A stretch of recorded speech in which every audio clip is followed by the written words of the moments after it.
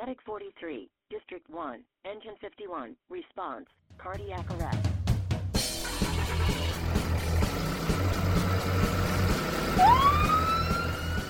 Hello, buddy. Welcome back to another edition of the MCHD Paramedic Podcast. I'm Dr. Rob Dixon, and today Casey is sitting in as the expert guest. Hello, Casey.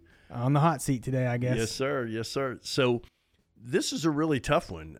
Casey gets all the hard ones. Like, we're doing trach emergencies today, and I'll be honest with you, Casey, I've never been comfortable with these things.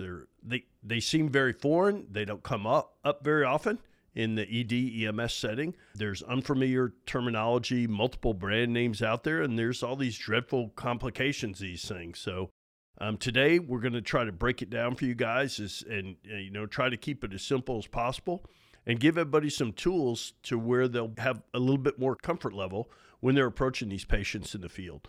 So I think a good place to start, Casey, is talk to us about why patients get a trach in the first place.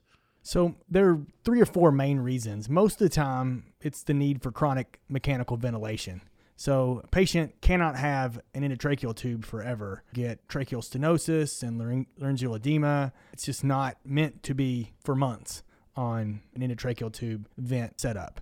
So patients with traumatic brain injury, severe stroke, cerebral palsy, prolonged ICU and rehab stays, they end up with trachs to be able to be ventilated for long periods of time.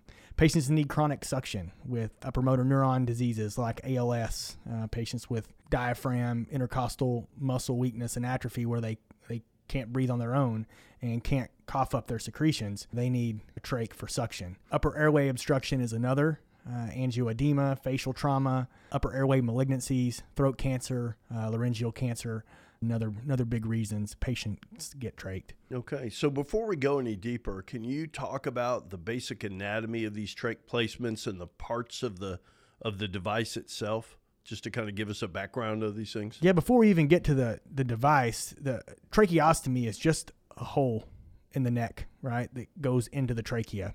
It's usually placed between the second and the third tracheal rings. So if you want to use your crike anatomy, locate the thyroid cartilage, ski slope off the cricothyroid membrane. Then a little more inferiorly, you'll have the tracheal rings. And between the second and third is the most common site for tracheostomy placement. The tubes can be inserted in an open operative fashion or also with percutaneous devices. Not really important to us as emergency providers. And then in the end, the trach tube, it goes from the exterior into the trachea, is sutured to the neck. So moving on to the parts of the tracheostomy tube itself, you're going to have the trach tube.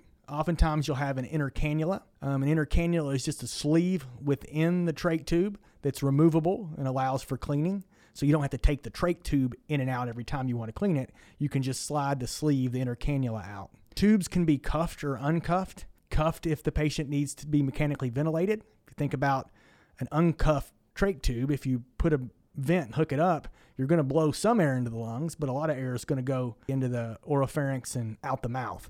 So if a patient requires mechanical ventilation, they're going to have a cuffed tube. How do you know the difference as an EMS provider? You're going to have the tube and the bulb coming off of a cuffed tube, not of an uncuffed trach tube.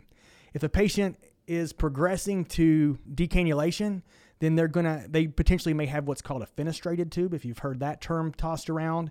Fenestrated tube just has holes in the wall of the trach tube to allow more normal airflow and more normal phonation. Because if you think about it, you've got to have vibration of the vocal cords to phonate. And so the more air passage you can get, the better your phonation, the better the normal airflow is. Speaking valves or caps allow inspiration and closure during speaking, again, to allow for phonation. So if you run a call on a trach tube, you don't have to be a trach expert, but you want to at least know some of that terminology so you can look for the cuff. You can know the inner cannula may be there and remove it if you need to. And we'll talk about why as we move along. If a patient were to have a fenestrated tube, you could assume that they were probably progressing towards removal. A fenestrated trach tube is not put in initially. That's kind of a step down graduated progression towards removal. And then if there were to be a speaking valve or a phonation cap present, you've got to remove that. Otherwise you can't access the trachea. Right. That leads me right into my next set of questions, which is why is EMS, what's the most common reasons that we're called to see these patients? So trouble breathing is probably going to be on your tops, right? Because these patients are going to have baseline respiratory issues most of the time anyways. So trouble breathing is a big one, and we'll talk about how to approach that as we move along. Vent alarms is a big one. So if a patient is chronically trached and chronically mechanically ventilated, oftentimes skilled nursing facilities, rehab centers will call with high pressure, low volume. We'll go through those as we move along. Increased suction requirements. So patients got a piece of plastic stuck in their neck. They're going to have increased risk for infection. So that's always a possible reason for a call. And then the big bad one that we'll kind of close out with is bleeding, at least the one we tend to fear the most. Right. So we get the run to the skilled nursing center, shortness of breath patient with a tracheostomy. Where do you start? Where do you start with your assessment? What's key on the history and the physical exam of these patients? So the first question and the most important question to ask, and most of the time the answer is going to be mature, but how old is the trach? And generally trachs are thought to be mature at 7 to 10 days. And thankfully, most of the time, because these patients are severe traumatic brain injury or, bad stroke or, prolonged ICU stays for burns or angioedema or malignancies, most of the time, the maturing date, that 7 to 10 days after placement, is going to happen in the hospital. But for knowledge sake, if it is younger than that 7 to 10 days, oftentimes the trach is not mature and is not as epithelialized, so it can become much easier to lose your place and end up within soft tissue planes as opposed to within the trachea. So you want to be a lot more leery of pulling the trach out if it's 3 days old. Again, thankfully, we're not going to encounter those very often. So let's assume it's a mature trach. What kind of trach is it? Do you see a cuff, right? Do you see not the cuff itself, but do you see the tubing in the bulb, just like you see on the ET tube? Has the patient been requiring mechanical ventilation? Do they need it, right? If the patient is in a weaning mode, for instance, and they develop a pneumonia, then maybe they need more ventilatory support. So it's important to try to ask the nursing staff or the family, how often are they on the vent? Are they on the vent at all? And again, some of this information may be more available at times, less available in others. But if you don't know the questions to ask, you can't really address it. And then, age of the trach, what kind of trach has the patient been requiring a vent? Those are really the three specific trach questions. But then don't forget the usual stuff, right? Vital signs, SATs, end tidal. Use the objective things that we're used to, that we know, right? This is sort of a foreign situation, but don't forget to fall back on your foundational knowledge, right? And if we're going to make a differential for a patient with breathing problems, most of the time it's going to include the same stuff: PE, CHF, COPD, pneumothorax, infection, pneumonia or tracheitis. Those are fairly standard across a short of breath patient, whether they're 21 and healthy or 61 hospitalized in a skilled nursing facility with a trach. The big one for trachs that's trach specific, though, is going to be obstruction. And that's the one that you'll need to include on your differential that you're not going to on a patient without. And we'll talk about how to address obstruction more as we progress through. So I think that's a great teaching point there, Casey, is these are sick patients to begin with.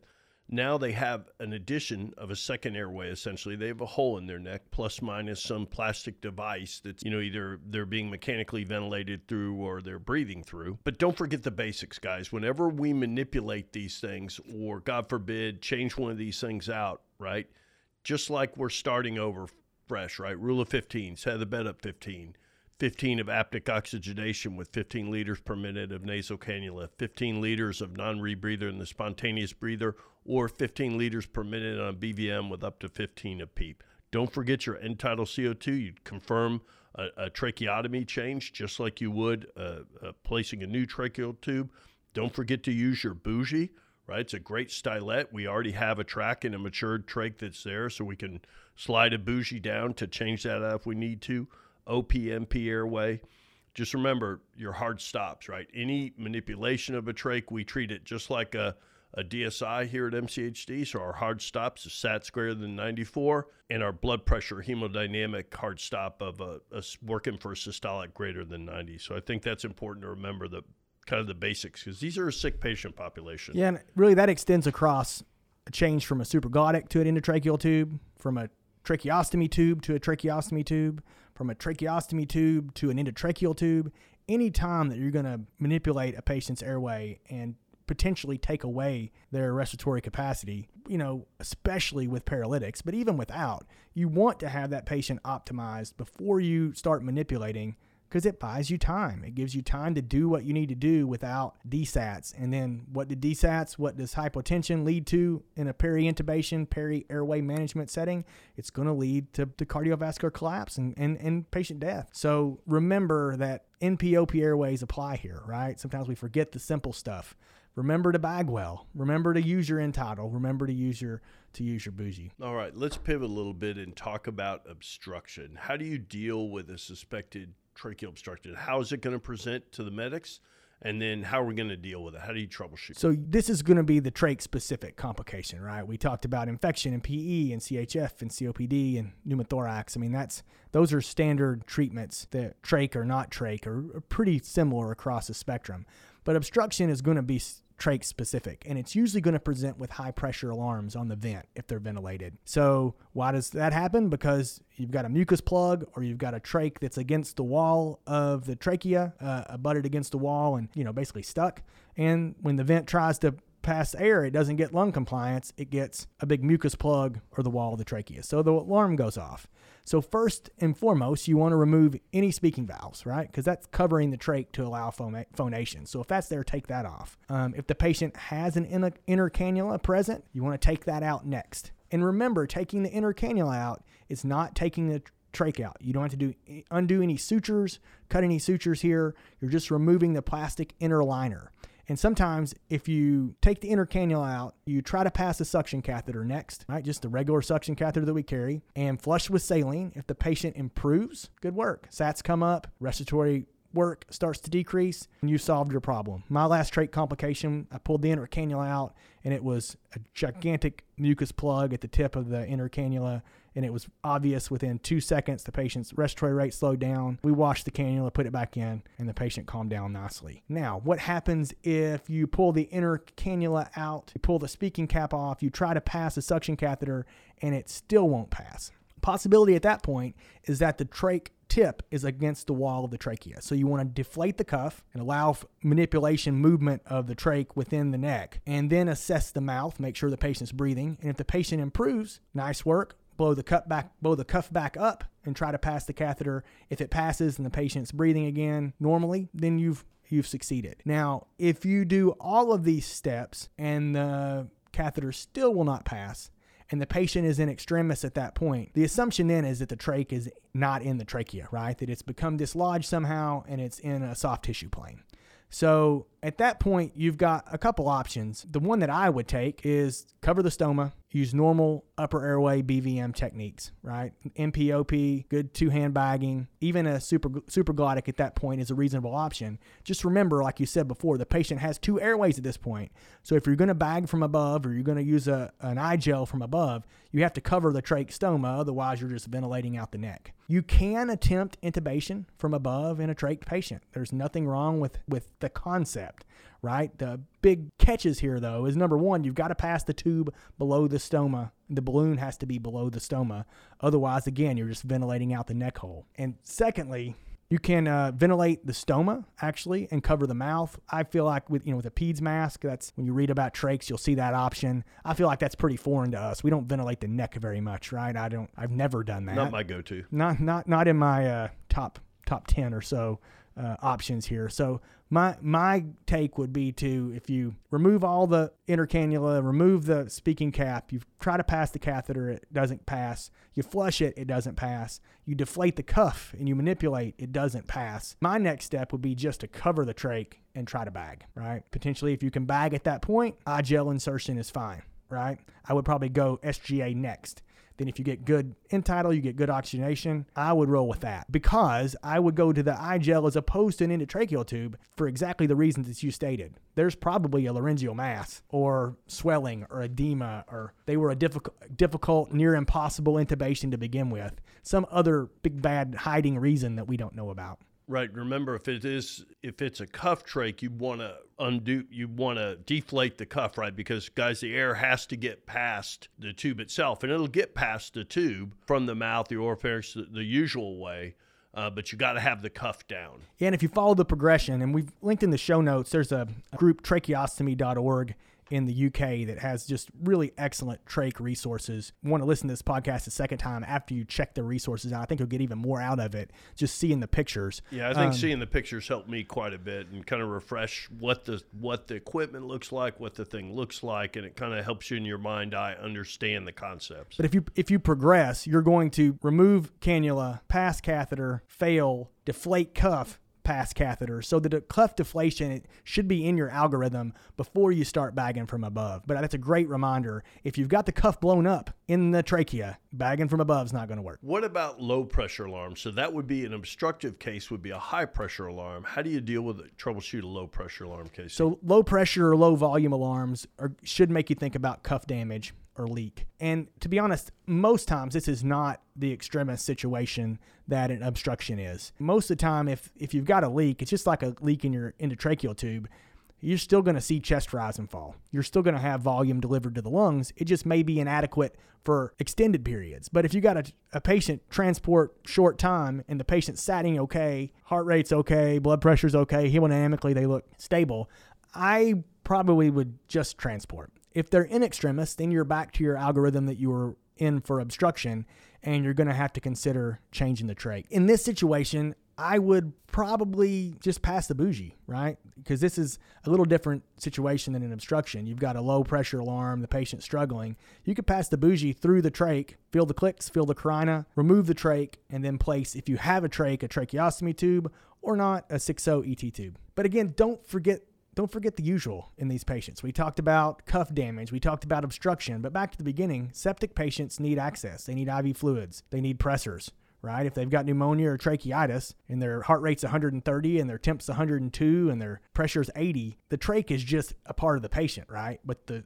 illness is they're in septic shock. If the patient's 220 over 120 and has rales and is sweaty and a heart rate of 130, they're in acute pulmonary edema, right? They need nitrates, IV preferably. They need a 12-lead EKG to rule out a STEMI. They're often, they're trach. They've been in the hospital for weeks. They're in nursing facilities for weeks and months. They're sedentary. So these are high-risk PE patients. So while we're not going to do thrombolytics in the truck and we're not going to do thrombectomies in the truck, I sure appreciate when I get the medic report, hey, this patient came from insert skilled nursing facility here and they're tachycardic and they're short of breath. And oh, by the way, their leg is red and swollen and looks like a tree trunk. That saves me about 20 steps in the differential. And I say, oh, we got a PE, right? So super helpful when that sort of information is passed on right at the beginning. All right. So that's a great review of kind of low pressure alarms, high pressure alarms, some of the common trach complications. Let's get down to the scariest, I think the scariest trach complication,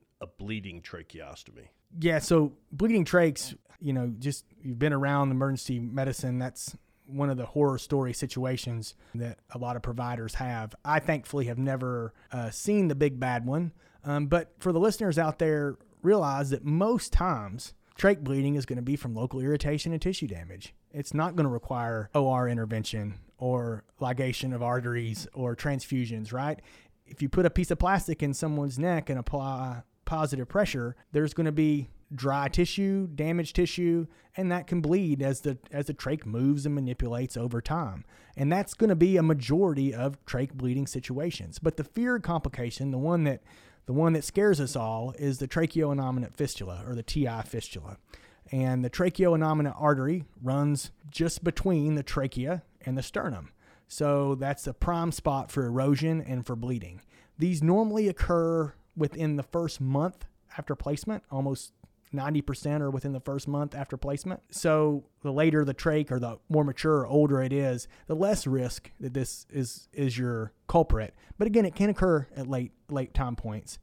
The point for medics that I think is probably most important is not the treatment of the TI fistula, but to know that 50% of TI fistulas have what's called a Harrell bleed. And these are small, seemingly insignificant bleeds that sort of are the shot over the bow that the big bleed is coming.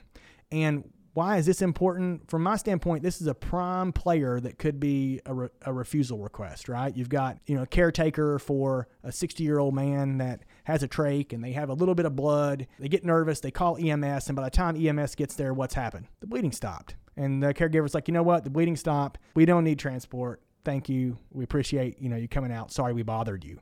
And that's an easy one for the medic to pass the tablet over to the patient and have them sign a refusal. And not that you're going to operate or do fiber optic evaluation of the trach in the home, but to have that knowledge tidbit in your pocket that, hey, 50% of TI fistulas have a little minor, seemingly normal, no big deal bleed before the gusher comes. That's a good way for you to convince that patient to go to the hospital, because I feel strongly that all trach bleeding situations warrant hospital evaluation. There's too many bad things that can happen, and we know these can be warning signs. I would advise you to do your best, involve your chief, your supervisor, your medical director, online, real time, to try to convince these folks to go in and be evaluated. Yeah, well said, well said. What about laryngectomy patients? So laryngectomies are more rare. Don't want to spend a whole lot of time on them, but they can be confused with trach patients because they got a hole in their neck. But remember, laryngectomy patients do not have a larynx. Laryngectomy, the larynx has been removed. So there's only one airway in a laryngectomy patient, not two like a trach patient. So you only have the stoma, the hole in the neck, and below to ventilate. If you bag a laryngectomy patient, there's no connection to the trachea and the lungs. They cannot breathe through their mouth. That option is gone because they had a cancer in their larynx and the larynx was removed. So the mouth is no longer connected to the airway. So a big difference here.